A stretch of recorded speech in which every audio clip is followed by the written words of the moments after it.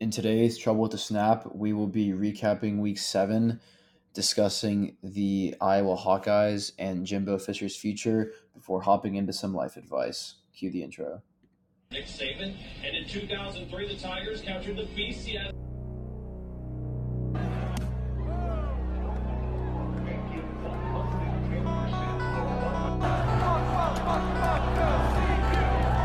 He's going to try and run for it. Leaps, gets spun around. Snap that shocked Cam Rising. Now he breaks it down and rolls out. Rising steps and gets absolutely demolished. Art, I don't want to alarm you. He has trouble with the snap, and the ball is free. It's picked up by Michigan State's Dalen Watts Dixon, and he scores on the last play of the game. Unbelievable! Hello, everybody. Welcome back to another episode of Trouble with the Snap. I am Colton Deutsch, joined as always by my colleague and Texas A&M future legend and current legend, Will Szymanski. Will, how are you doing? I'm doing well. How are you, sir? Not too bad. Nice little bye week. So I just hung out, watched football pretty much all day long. Well, that's good for you. I wish my weekend went that smooth. Pretty disappointing weekend all around for me because one, as we all know, A&M lost. It felt like a pretty heartbreaking loss to Tennessee this past weekend, and two, I'm an Astro fan, being from Houston, and they are currently down 2-0 right now in the ALCS. I was at that game on Sunday, and I thought there was absolutely no way that we would lose that game. Game one, feeling good. Justin Verlander on the mound, and, well, the offense forgot to show up. So to all the Ranger fans listening out there, congratulations on your 2-0 lead. And to all the other Astro fans listening out there, pray for us. I caught some of the game today. That bases loaded that resulted in no runs was certainly not ideal. Yeah, that was that truly was the difference in the game, because they go on to fight and claw their way back into it a little bit later towards the end of it. But you still ultimately drop the game by 1, and if you can just scratch 1 to maybe 2 across right there, that's the difference between losing compared to a tie game or maybe even a win. So absolutely brutal, and I hope they can turn it around on Wednesday in Arlington. Well, while it might not have been the most fun baseball weekend, there were still some great college football games on, even if one of the big ones did not go your way. No, absolutely. Incredible weekend of games. Obviously, starting it off with U of H in West Virginia. That game was electric. Then you get to Saturday. Well, excuse me. Then you get to Friday, and then you have Colorado Stanford, which was incredible. Then Saturday, how could you not talk about Oregon and Washington? And then to have the nightcap on Saturday, you had Notre Dame you had USC going to South Bend to take on Notre Dame. So all in all, a pretty loaded weekend, but just a great weekend entirely for college football, and just some awesome games that we just saw. Yeah, I think this was one of the better weekends. Also, my team was on a bye week, so I just got to chill out and enjoy all the games, which was a lot of fun. But it seemed like there was pretty much good games in every slot every day. Yeah, no, exactly. Let's just dive in. You want to start us off with the U of H West Virginia? Yeah, so Thursday night action, the Holgo Bowl, Dana Holgerson's new team versus his old team. U of H beats West Virginia 41-39 on a last-second Donovan Smith Hail Mary. This game had pretty much everything, and a back-and-forth game, and U of H took a double-digit lead with about 5 to 6 minutes left. West Virginia fights back, ends up taking the lead on, it was either a third or fourth down conversion, about a 40-something yard touchdown where the guy broke a bunch of tackles and scored. And 12 seconds left there. West Virginia's quarterback, Garrett Green, waved to the crowd and kind of taunted a little bit, which resulted in Houston having some good field position. And Holgo went from being pretty pissed off with 12 seconds left to launching a Hail Mary that ended up getting tipped in his receiver's arms. And U of H wins, and I'm pretty sure Dana Holgerson was at Kirby Ice House all night long, having a good time, enjoying his win. Absolutely incredible game, electric, and certainly you can't ask for much of a better tone setter for one of your Thursday games going into a pretty loaded weekend. All right, let's jump into Friday night's action. Stanford over Colorado 46-43 in double overtime. My gosh, what a shootout, what a thriller. Um, I hate to even ask, but did we cover this game in our last episode? We didn't even talk about it. I didn't think Yeah, there was anything there, and I for a while it looked like there was not going to be anything there. Yeah, so I apologize in advance, or not in advance, but I apologize now for not covering that game. But to truth be told, going into it, we thought there would be absolutely nothing there, as we just said. But anyways, as I was saying, incredible game. Colorado blew a 29-point lead. They were up 21. They were up 29 nothing at halftime. Thinking this game's already in the bag, and we're feeling real good at Folsom Field in Boulder. And all of a sudden, here come the Stanford Cardinal, led by quarterback Ashton Daniels. When it was all said and done, he completed 27 passes on 45 attempts for 396 yards and 4 tutties. So that kid had himself a game. Man, Colorado, what a collapse. That was the largest blown lead that they've had in school history for football. Just an abysmal showing in that second half, and especially going into overtime. I believe in overtime, the main, yeah, it's not that I believe, I remember this now. Shadur Sanders got picked off, made a really boneheaded decision in overtime, and that left Stanford with a pretty easy win right there. You just have to kick a field goal and you walk out of there victorious. So that's what they did ultimately. But man, I don't really have much else to say about this game, Colton, aside from Stanford, incredible comeback, way to not throw in the towel at halftime, way to fight back and get yourself a hard fought win on the road. Colton, what'd you see in this one? Yeah, I mean, you can't talk about this game without mentioning Alec A.O. Mainer's 13 receptions for 294 yards. And a lot of that was on Travis Hunter. And one thing about Travis Hunter, he's a fantastic player. This was his first game back, and I think they might have just put a little too much on his plate. I mean, every player is going to have a bad game, even the best ones like Travis Hunter is. But for him to have 13 receptions for 140 as a receiver and then have to cover a really good receiver, it just did not work out well for him. And yeah, that catch where he pinned it on his back or his helmet was pretty crazy.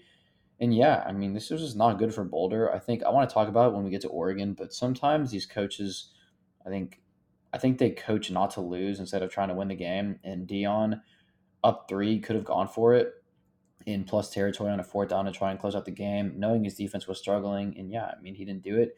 He punted. It was a good punt, but Stanford goes right on the field and ties the game. And yeah, you mentioned it. Shadur Sanders is a fantastic player. We mentioned it earlier in the year. He holds the ball way too long, and he made a mistake. He never wanted to throw late across the middle. That's what he did, an interception. And then Stanford gets the winning field goal. So good for Troy Taylor, his first year at Stanford. And that's pretty bad for Colorado in terms of wanting to make a bowl game. I think they're going to have kind of a rough go at it if they want to become bowl eligible. Yeah, no, I think that that exact same thing as you. The other thing I want to touch on too is that the thing that Colorado that was really evident in this game was, to be fair, you're up 29 nothing at halftime, so it's pretty easy if you're on the winning side of that in the half that you might kind of call off the dogs, or maybe just a little bit, but still you can't lose that kind of just like foot on the gas mentality. And so I think the ultimate thing that I saw from them once they're up 29 nothing is they just kind of just try to sleepwalk their way through the rest of this game, thinking that 29 points would be enough. And clearly it wasn't. The other thing that's kind of glaring to me too is I talked to you about this just briefly before we started recording this episode, is what the hell was Shadur Sanders doing posting his NIL link at halftime on his Instagram? Did you catch that?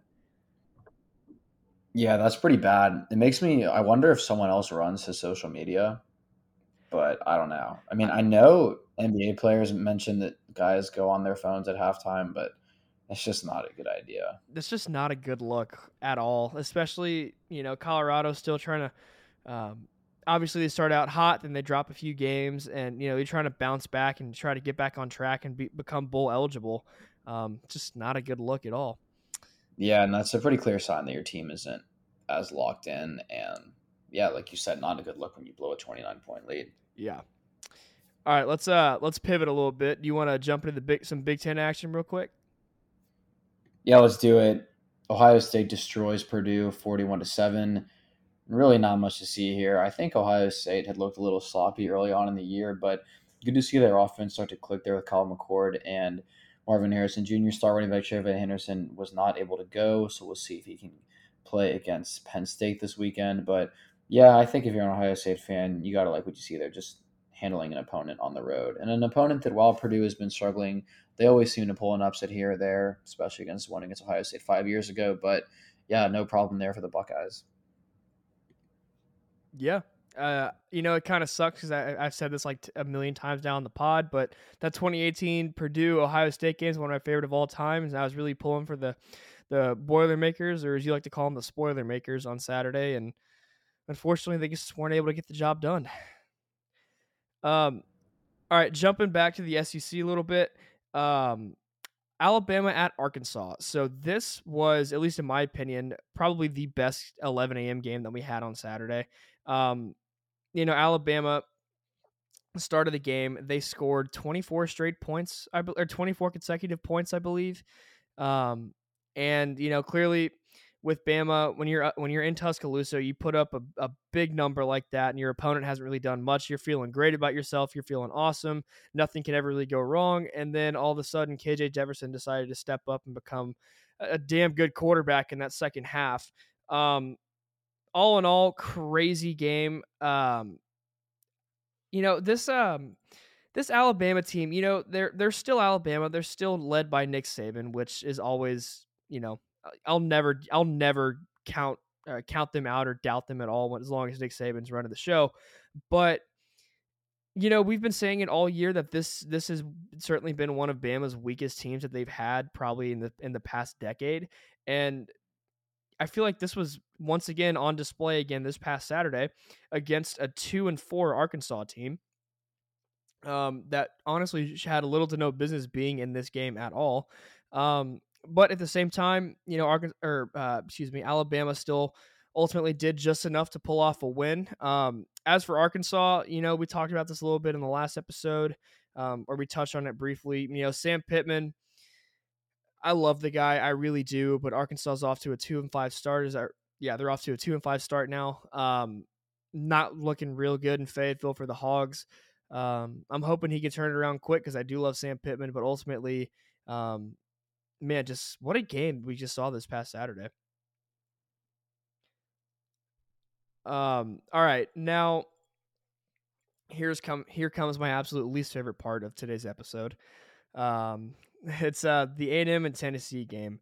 So I really don't have many thoughts on this game. I mean, I do, but I don't want to have a full-fledged 30-minute long rant. So I'll condense it as much as I can. Going into this season, back in August, the main discussion was when A&M brought in Bobby Petrino was, how would the offense look? How would the offense look? Would Jimbo finally give up the play calling? And at certain times this season, yes, it absolutely feels like he has the offense when they actually execute plays and, get space and separation for receivers, and the offensive line actually gives quarterbacks time to make plays develop and make them happen.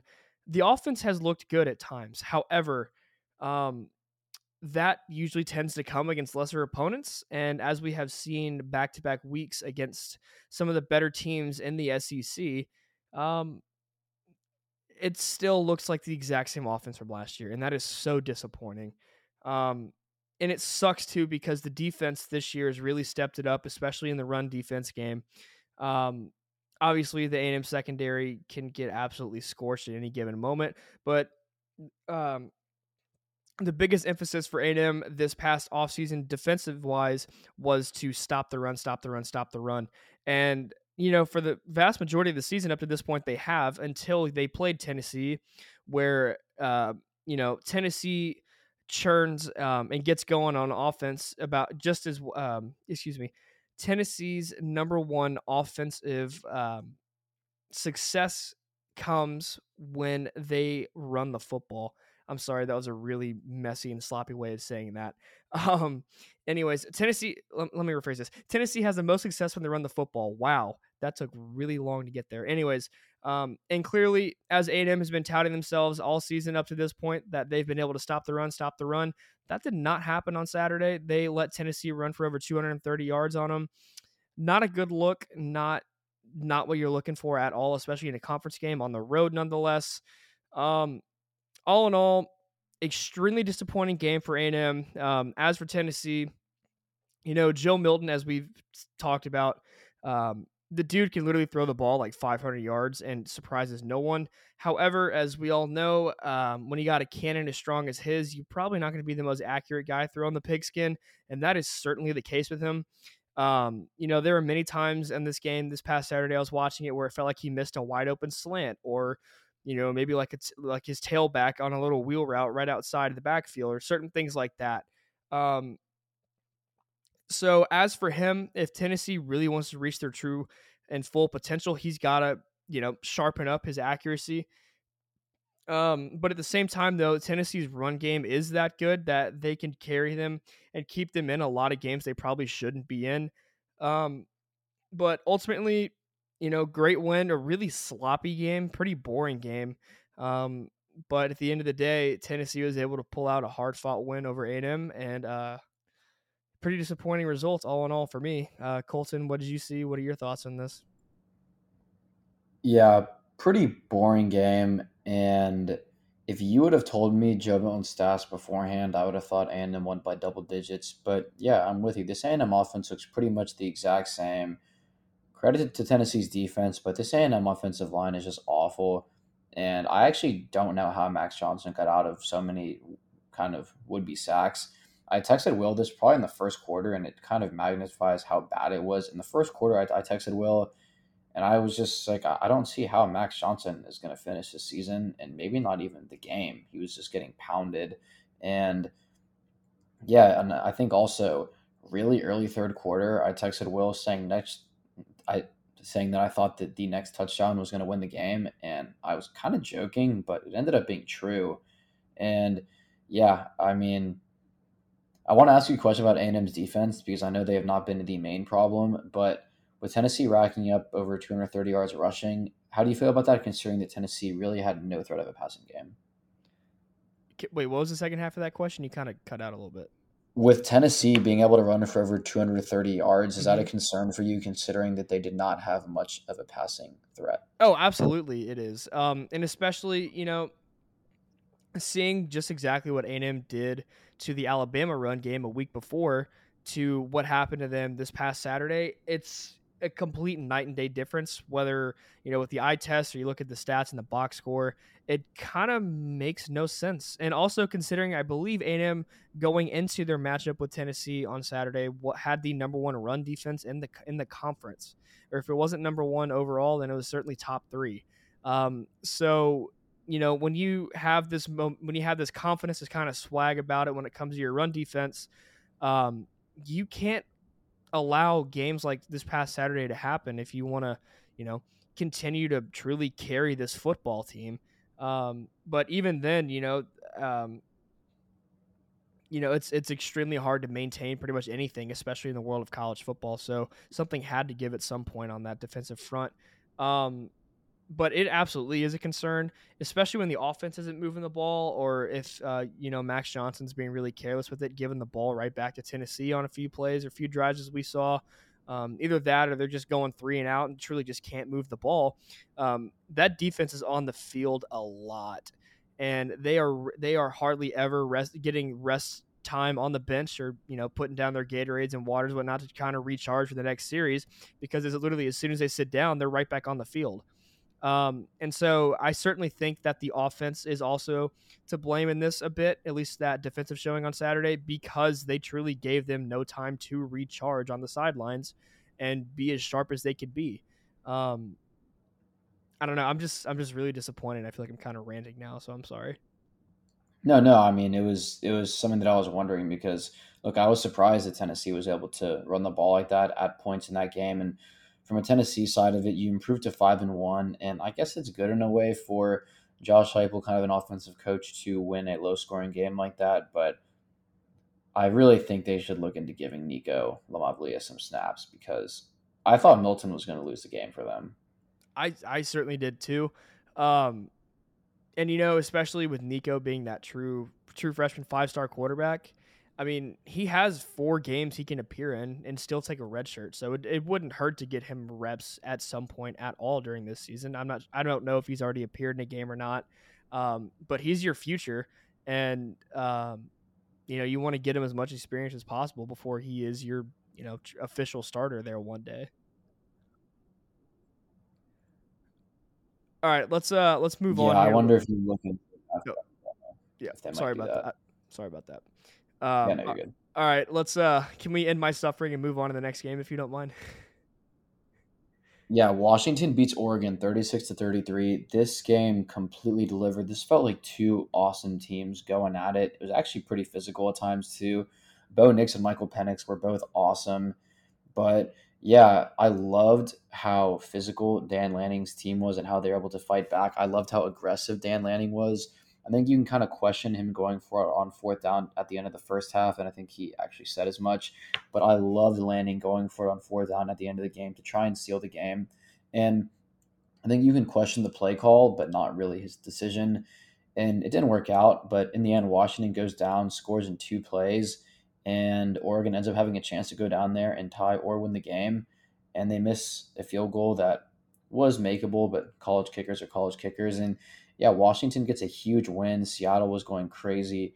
Washington, their offense gives low key 2019 LSU vibes there. Michael Penix is probably the Heisman favorite right now. Their receivers are fantastic. Giles Jackson is our fourth receiver, and he's a really good player. But Romo Odunze, Jalen McMillan, Jalen Polk, those dudes are absolutely awesome. And yeah, that was a great game. I hope that these two teams meet again in the Pac-12 championship because that game was awesome. So I don't want to, jump any guns here or sound any alarms, but I do agree with you on what you just said. How Washington kind of gives off a 2019 LSU vibe. You have an absolute world-class quarterback, an electric receiving room. Just that entire offense itself is just filled with nothing but playmakers and ball players. Incredibly fun to watch, especially when Michael Penix, it literally feels like every single time he takes a deep shot, it's always dropped directly in the bucket where it needs to be. So I know that making comparisons to LSU, the 2019 LSU, the 2019 LSU team, you got to be careful because that truly is one of the best college football teams of all time, just straight up. So comparing anyone to them is a pretty tall ask, a pretty tall order. But in recent memory, I would argue that aside from probably 2020 Alabama, I guess, this Washington team has probably been the closest team to kind of replicate that same formula that worked for LSU in 2019. Yeah, I mean, those teams were both so good on Saturday. I really think those were two legit teams. Yeah, that was just it was just such a joy to watch that game. It was just so fun. It was just big plays after big plays. That's all it was. Clutch moments. Yeah, Oregon had a goal line stand, and then Washington gets the ball back, and they find a way to score in 2 plays. I mean, then obviously It Oregon ultimately ends up comes down to the field goal. Yeah. Yeah, no, that was an awesome game. Let's run through a couple Big 12 games. Oklahoma State takes down Kansas 39-32. This felt like one that Kansas should have won. Jason Bean had a pretty good game there. And ever since Oklahoma State lost to South Alabama and they've kind of rocked with Alan Bowman at quarterback, they have looked a lot better. So we'll see if Mike Gundy can whip this team into a Big 12 title contender. Kansas State takes down Texas Tech in Lubbock 38-21. One thing to note here is that K-State returned their quarterback, Will Howard, who started last season, but he's been a bit limited in the run game this year. Teams have seemed to figure him out a little bit, and that's hurt him in the passing game. They have a true freshman, Avery Johnson, who's a big-time guy for them that they kind of threw in this game, let him play a lot, and he was 8 for 9 passing and ran for 5 touchdowns. So I'm kind of looking at if things work out as I think they will, that Texas-Kansas State game in a few weeks, and Austin could decide who plays Oklahoma in the Big 12 championship game.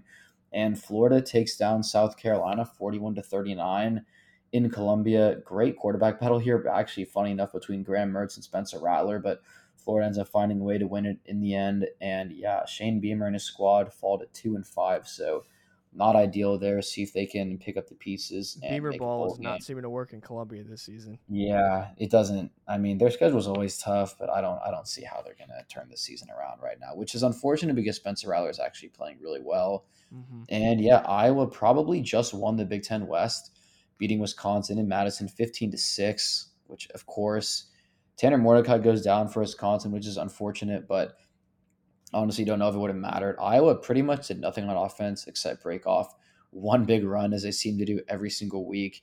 And yeah, they won with quarterback Deacon Hill balling out of control, 6 of 14 for 37 yards and a QBR of 6.2. So offensive explosion, and the Hawkeyes are 6-1. We'll talk about them in a little bit, but they have a manageable schedule going forward, and we will probably see them in Indianapolis. You know, if I'm being honest, I might have the backup Iowa quarterback jumping Michael Penix in my Heisman rankings now.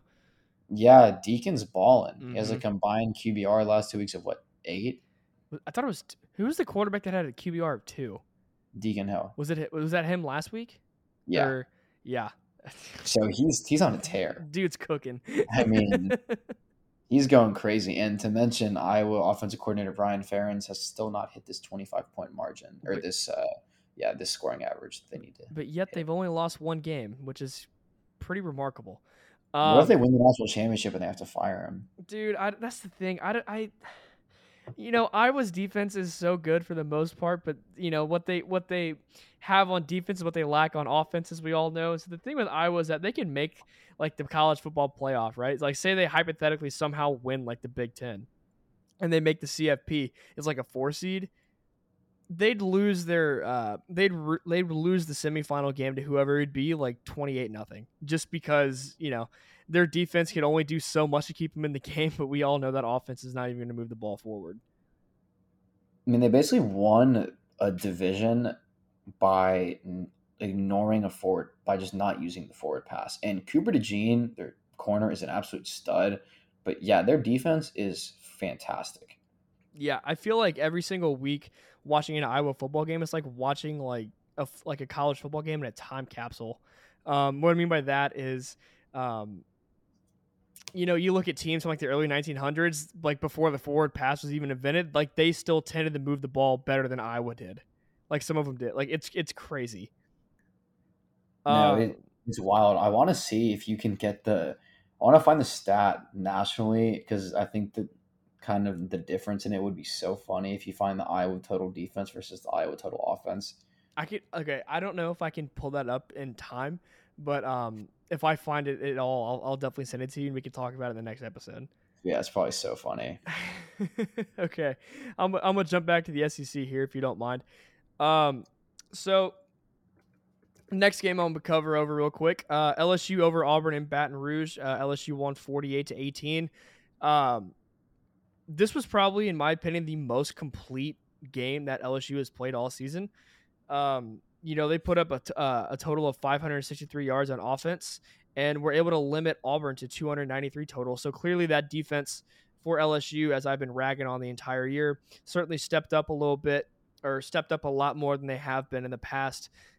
This past Saturday, Jaden Daniels went for 325 yards. He completed 20 passes on 27 attempts, and averaged 12 yards per pass. So clearly, that Auburn defense that seemed to be their strong point earlier in the season is no more.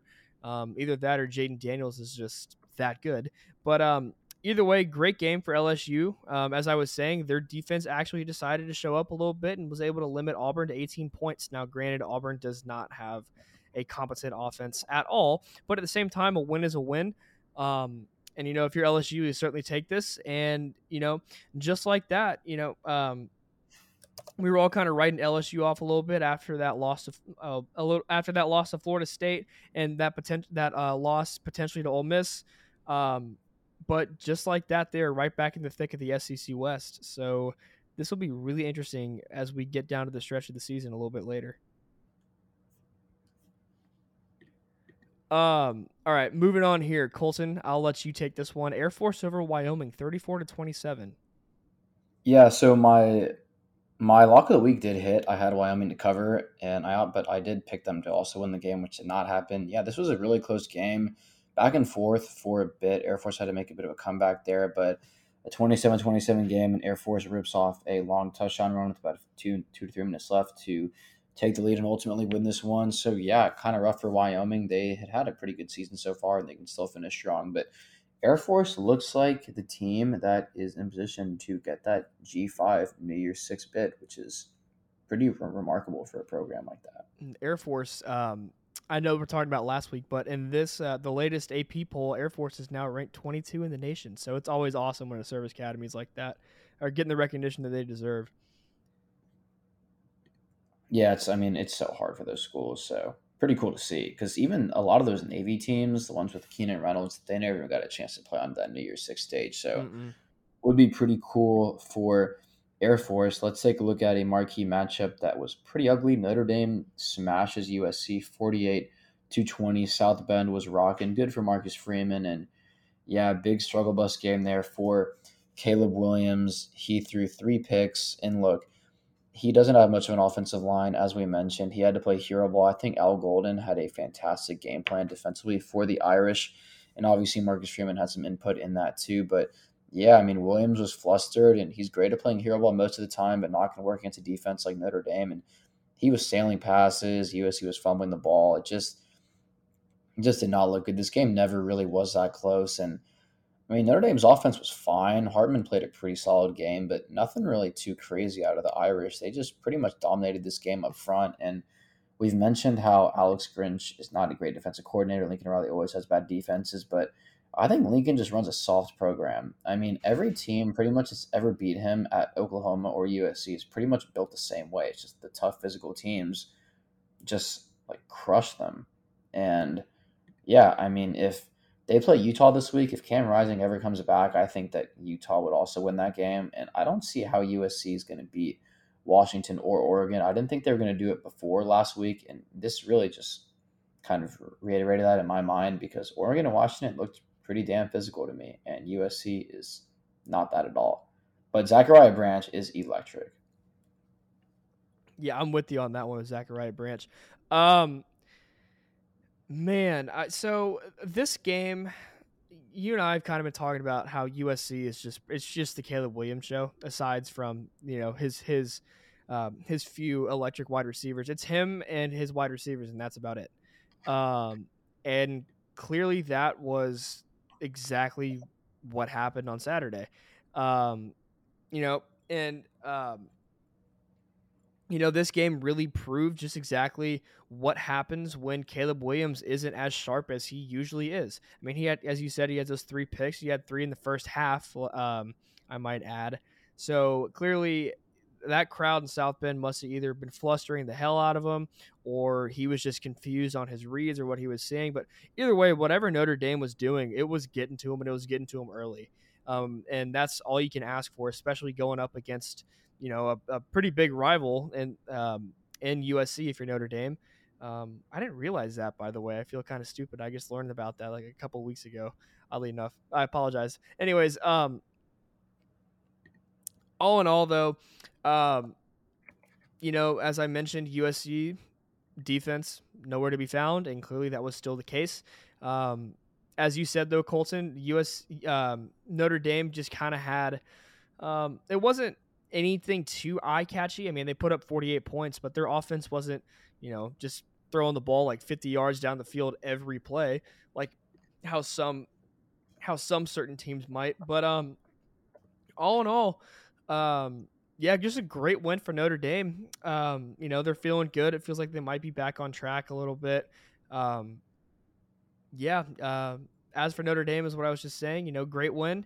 And as for USC, there's certainly a lot of things they got to clean up, especially once they get into the true meat and potatoes of their Pac-12 schedule.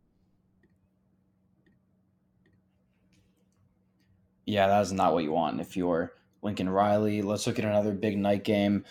North Carolina and Mac Brown improved to 6-0, taking down Miami 41-31.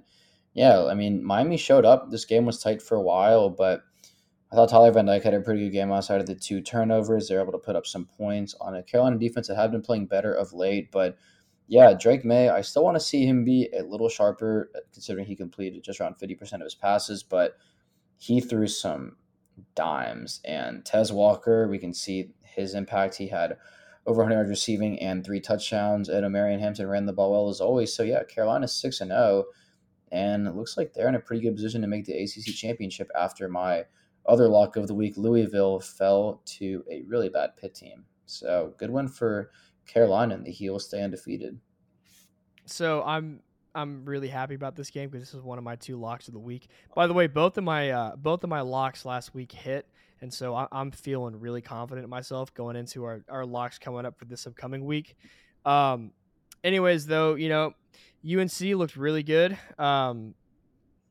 41 points. That's never a bad day at the office by any means. But as you were just saying, it really Tez Walker really showed his value to the team this past game because without him, statistically speaking, UNC would have lost that game. But anyways, as for Tez Walker, I'm really happy to see him make that kind of instant impact as we all knew that he could have made. And to see all the stuff that's transpired for him and to see him finally balling out with his bros, so on and so forth, it's just really fun to see. But anyways, just a really good game for UNC, and I'm just really pumped that one of my locks actually hit this past week. Yeah, I was way wrong, so don't ever listen to me again. Man. Yeah, no, it's definitely a nice little bounce back because I think one of my locks the previous week, one hit and one missed, and so I was kind of bitter about the one that missed. So it just feels really good to be back on track. Yeah, I mean, take any win you can get. Got to celebrate the W's. Always. Let's look at an SEC matchup here. Mizzou takes down Kentucky in Lexington 38-21. Mizzou is playing some really good football, and this game really turned when Kentucky was up 14-0 and did not look good for the Tigers. Mizzou has a 4th and 10 at around midfield. They run a fake punt. I don't know if you saw this, Will, but the punter just aired it out one-on-one coverage to the gunner. I did see that. And yeah, the guy went up, snagged it, scored a touchdown. Incredibly gutsy call there for Eli Drinkwitz and really flipped the game.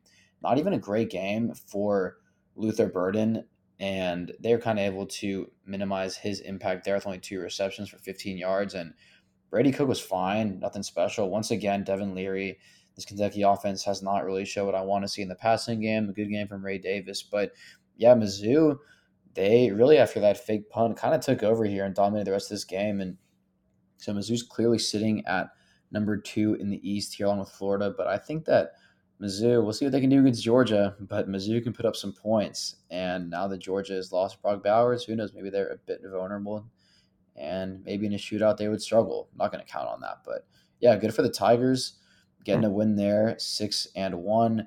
And Oregon State defeats UCLA 36-24. Look, this was another struggle game there for the freshman Dante Moore for UCLA. It's going to take him some time, and I think Oregon State's a pretty good team. Jonathan Smith is a really good coach, and they're kind of able to keep DJ comfortable. Don't ask him to do too much, and he's done well in his role so far. So yeah, Oregon State is sitting at 6-1, and they have a pretty good shot at being 9-1 before their last 2 games of the year, which are Oregon and Washington. So who knows? Maybe Oregon State gets hot and can shake up the Pac-12 a bit. It'd be a lot of fun if they did. Yeah, it would be. And so, yeah, I think that will kind of close out a exciting week 7. Excited to get back to y'all for some week 8 action and preview. But yeah, let's hop into some discussion. Will, are you going to have to start talking to your kids about 11-1 Iowa? Look, Iowa can lose almost any game because of how anemic their offense is, but I'm going to read you out their schedule. No, I'm looking at it right now. Yeah, look, Minnesota at home, Northwestern at home, Rutgers and Illinois all at home. 4 straight road games, then on the road at Nebraska, that Black Friday game. I mean, they're going to be favored in every game. Yeah, there is a extremely realistic possibility that this actually happens. They finish out 11-1, win the Big Ten West, and are playing for a title in Indianapolis. I mean, That's I think they're going to be in the title either way. Whether or not they're playing for the playoffs in Indy would be it's unreal. I mean, they'll get smashed by Michigan or Ohio State or Penn State, but would be really, really funny And I think Iowa is going to go 10-1, and they're going to lose to Nebraska on Black Friday. You think they'll lose to Nebraska and Lincoln?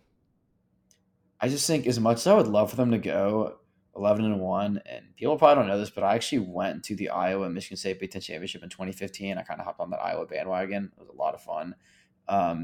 But yeah, I don't know. I just think even though the schedule is very manageable, I just don't see how you can win all these games in a row if your quarterback is completing 5 passes a game for 30 yards. But if So anyone can do it, it's Iowa. So we've talked about, like, whenever we discuss Iowa games, that they have like that 25-point threshold that they have to meet in order to like truly win games. Iowa as a team has only met that threshold this year twice. And to be fair, they both came in wins. It came in week 1 against Utah State. They won 24-14. And then it came in week 3. Oh, excuse me. Excuse me. Yeah, I read the wrong score. I apologize. Good Lord. It that's happened 41. twice. I said I just made a whole point about talking about a 25-point threshold, and I mentioned the first score with 24. Whoops. Apologies for that. It happened once in week 3 against Western Michigan. They put up 41 points. They won 41-10. And it happened 2 weeks later. Their bounce back after that absolute horrendous showing against Penn State.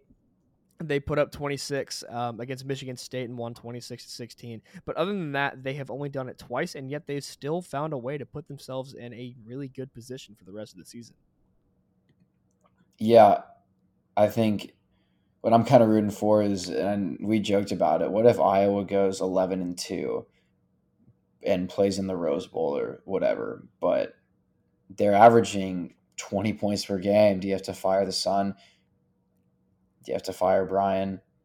I mean, because nothing's really changed since last year. We already knew they had a good defense and a bad offense, and I wanted to bring up the stat. So Iowa's scoring offense is 115th in the country, and their scoring defense is 10th. Are you serious? Yeah. Oh my God. So I feel bad for that defense, but I mean, Iowa's setting back football 40 years. But Longer. yeah, exactly. So who knows? I might actually sit down and watch a full Iowa game just to get the experience, but it's pretty funny. I don't want to sound biased or mean or anything like that, but I'm not sure I'd wish watching a full Iowa game like that on my worst enemy. Yeah, it's pretty rough. That Iowa-Nebraska game, too, is Oh, going to be man. one of those where it's going to probably be the same score, 15-6. That's just Big Ten football, though. That's what we live for. Yeah, and those graphics that people post when it's the game Punt, field goal, fumble, punt, interception, punt. It's so funny. You gotta love And those. yeah, I don't want to spend too much time on it, but Will, is there any way that Jimbo Fisher is not the head coach at A&M next year? So, yes and no, in my opinion. I give it a 95% chance that he is. So what I'm saying is it's extremely likely that he will come back unless, A&M loses out, misses a bowl game, loses the recruiting class, loses all the talent on the roster now. If that happens, then yeah, you kind of got to clean house and just bite the bullet on the paycheck. But as I was saying just a second ago, the paycheck, that's the main reason why he is still in College Station. That's why he will continue to be in College Station for the foreseeable future, as much as I hate to say that. Because he's making $9.5 million a year, and I believe his buyout, if we were to do it like this season, is like $75 million or something, if not more. That number might be off, but it's something around that ballpark. It's just an absurd amount of money that he would be owed because his contract is fully guaranteed. So unless he truly just like loses out and loses the locker room and absolutely sends A&M on a downward spiral completely down the drain, unlike anything we'd seen, like even worse than last year, then he unfortunately, at least to my knowledge and what I've read and know and believe, will be back in College Station for next fall. Yeah, and you mentioned the buyout, and look, A&M is undoubtedly going to pay their next coach, if it comes to that, a good amount of money too, and you have to not only pay Jimbo, but his assistants, and then, I mean, that's look, A&M has a lot of money, but that's probably an over $100 million type of Easily, thing there. easily. Yeah, and so I don't know. I think A&M's going 7-5. That's fair. That's where I think it's going to end up. I think they're going to lose to Ole Miss and LSU, but I don't even know if it really is about the wins. I think at this point it's just do the higher ups at A&M believe that things are on the right track there, and yeah, I They're don't not. know. They're not, Yeah, and they won't be. the one thing though you mentioned recruiting. Recruiting isn't falling apart at the moment, and look, like A&M, even in a 5-7 year, I mean, they lost Anthony Hill, which is a big deal, but the whole class didn't fall apart. And I don't really see that happening unless things just get really, really bad. But kind of one thing with Jimbo and my view on it is I just think he's done a poor job managing the roster. I think that you can look at all the highly rated classes. Look, they signed the highest rated recruiting class of all time, but when you pull back the curtains, it really kind of shows there's some holes in that roster. I mean, Yeah, having a bunch of five-star defensive line is obviously extremely important, but there's no reason there should be those major holes on the offensive line and at cornerback. yeah. I mean, exactly. Like A&M's completely stacked in one direction on certain positions, and they are absolutely real thin in other ones. And so I um I don't really know what else they can do right now. Um, and the thing too, I will say this: I saw this on Twitter, and I couldn't agree with it more this past weekend. Jimbo, if you've watched any of our games or anyone listening has watched any A&M game this season, he doesn't coach aggressive or he doesn't coach aggressively. Um, what I mean by that is, 4th and 1, 4th and 2 situations, like where it's like 4 down territory, he's going to be the guy who punts the ball. Or if you saw on Saturday, um, A&M forces like a quick 3-and-out, a major 3-and-out with a chance to potentially go put up some more points before halftime and really feel good about going to the locker room. He refused to call timeout. A&M had 3 timeouts left. Tennessee had their punt team on the field with like a minute and 13 seconds left. Jimbo doesn't call timeout. He lets the clock run like all the way down to like 40 seconds. Um, Tennessee punts the ball. We call fair catch, and he literally sends the offense out there to kneel out the clock with 40 seconds left. Like what even is that? Um, and so what I'm saying is Jimbo doesn't coach to win. He coaches not to lose. You kind of touched on that about another coach just a moment ago. But that is the true definition and summarization of Jimbo Fisher's time here so far at A&M. Actually, I take that back. When he first got here, like this first year, second year, so on and so forth, and the 2020 year, he was definitely coaching a lot more to win than he was to not lose. But now I feel like ever since that second extension came in, when there were some rumors a couple years ago about his name being thrown around with LSU, as soon as that second extension came in, the dude like literally he can be the worst person at his job in the history of college football, and he will still be given a total of $95 million when it's all said and done, whether it's immediate or whether it's paid out throughout the years. So either way, he just doesn't really have an incentive, at least in my opinion. I don't know why he would necessarily have an incentive when everything that he would truly want out of a coaching position is just fully guaranteed to him. And so ultimately, it just depends more for him on, and he's not trying to succeed for a paycheck. He's pretty much trying to succeed now just for self pride. And it just depends on just how bad he wants to succeed, or if he just wants to say hell with it and just do an average job, not worry about the stress of being a good college football coach, and just milk the freaking money tree till it's dry. End rant. Yeah, Thank you. Sorry about that. I mean, and yeah, we've talked about coaches coaching scared, and the football gods kind of frown upon that as you see teams lose games like that all the time when you play not to lose. But yeah, I'm sorry, man. I mean, I obviously don't like A&M, but I've been in this spot with a coach, and it's not fun. I actually rooted against Texas all of Tom Herman's last year, so I believe it, that's and I'm pretty damn close to doing the same thing here, man. yeah, not a fun spot to be in, but it is a big story going on, so I thought we should discuss it. So yeah, that'll kind of recap our college football discussion for this week. We're gonna hop into one life advice, which A is little off the wall. yeah, pretty tough to handle. So anonymous submission here, but essentially the question is that this girl and her boyfriend both have medical school and health facility kind of aspirations there. Very busy And students and so on and so forth. yeah, very, very busy students, a lot of school ahead. And I don't know. I guess she really is thinking into the future and she would like to have 3 to 4 kids, but her boyfriend really thinks that a family of 4, meaning 2 kids, is the way to go. And so, yeah, she just wants to know how to handle this in her relationship, knowing that they have, I guess, different views on a pretty big part in their lives. So, yeah, do you want me to take this first or do you want to hop in? Please, Dr. Phil, this is all you, boss. Yeah, I didn't really expect to be tasked with a question of this magnitude, but that's why It's we're almost like we're here. marriage counselors now too.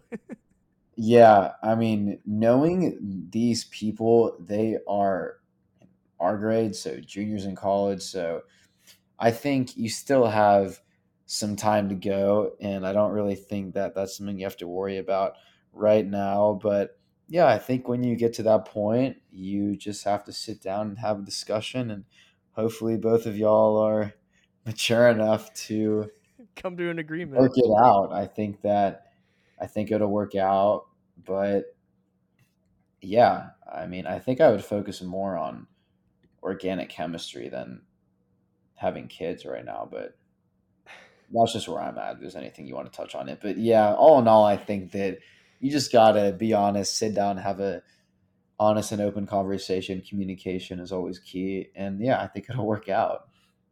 I have little, if any, at all to say about this because it's hard enough for me to like even get out of bed just and like actually get to class on time. So the thought of someone our age right now already talking maybe potentially about a kid, they must be absolute light years ahead of where I am right now. So props to them. But anyways, um, I believe in fairness. I believe in both sides trying to be as happy as they can or be as happy as possible. And so, if one side wants 2 and the other side wants 4, just say hell with it and meet in the middle and compromise with 3. Um, I mean, because for one person that's one over what they're asking, and for one person that's one under what they're asking, but at the same time, it's in between 2 and 4. So, kind of makes sense in my mind. Um, Or maybe if you decide to have 2, you just get 2 dogs, and then it works out. that's also a good point. Yeah. That's the thing too. I feel like every single person before they have a kid should at least have a pet for like some kind of pet, like a dog, a cat, a lizard, or what was the name of that thing you talked about last week? Axolotls. Yes, an axolotl, anything, just so you feel like you're ready enough to actually take care of a little human. So do the people who submitted this, do either one of them have any pets at all? Yeah, the girl has a cat, a kitten. Okay, well, that's a good start. Um, I'm just trying to comprehend this entire last 5 minutes of what we just went through. Um, Yeah, it's a tough one. Overall, I think our overriding message here is just to, Find a uh, compromise, see what yeah, works. find a compromise, have a conversation when it's the right time. I have a feeling that this is probably a bit one sided on someone's part. I don't know. I don't really know if I have anything else to Yeah. say about this. I mean, yeah, I wish I could help out some more, but yeah, I think that'll just about finish it off. I will probably be attending another intramural game, assuming that I am not banned. So How's the I coaching can. career going, by the way? I think we might push that off until the spring, Okay, but that's fair. I don't want to give away too much for negotiation purposes. I But yeah, understand. I'll get back to y'all about the intramural soccer game that I attend tomorrow. The team's goalie, team that I'm rooting for, that my roommate's on, is actually injured. We don't know how he got hurt, but something outside of soccer, which is unacceptable in my opinion. But yeah, if I don't get tossed tomorrow, I will have some good recaps from the game. But yeah, I think that's just about going to close out this episode. If Colton, Will, is there anything else you to should add? just say hell with it and just insert yourself into the game tomorrow. I don't know. I'm not the best at soccer. You should be like that guy, that coach on Friday Night Lights. Like sees something going wrong against your team, One and that you just run out there and tackle the player. Yeah, go ahead and tackle Tim Riggins. Mm-hmm. Um, I think that's probably a good place to end the show. Yeah, with all this being said, we thank you very much for listening. If you made it this far, we really appreciate it. If you have any comments, suggestions, ideas, anything you want to talk about at all on the show, you know where to find us. As Colton mentioned last time, excuse me, we now have a Twitter. We haven't been posting on it for about a week and a half because we got locked out of it somehow with our whole 15 followers. We don't really know what happened, but our Twitter's back up and running again. So you can find us on Twitter, Instagram, um, and we also have our email, which is linked in our bio somewhere on Instagram, I believe. But yeah, like I was saying, that'll just about do it. Thank you very much for listening, and we will talk to you later this week. Thank you all.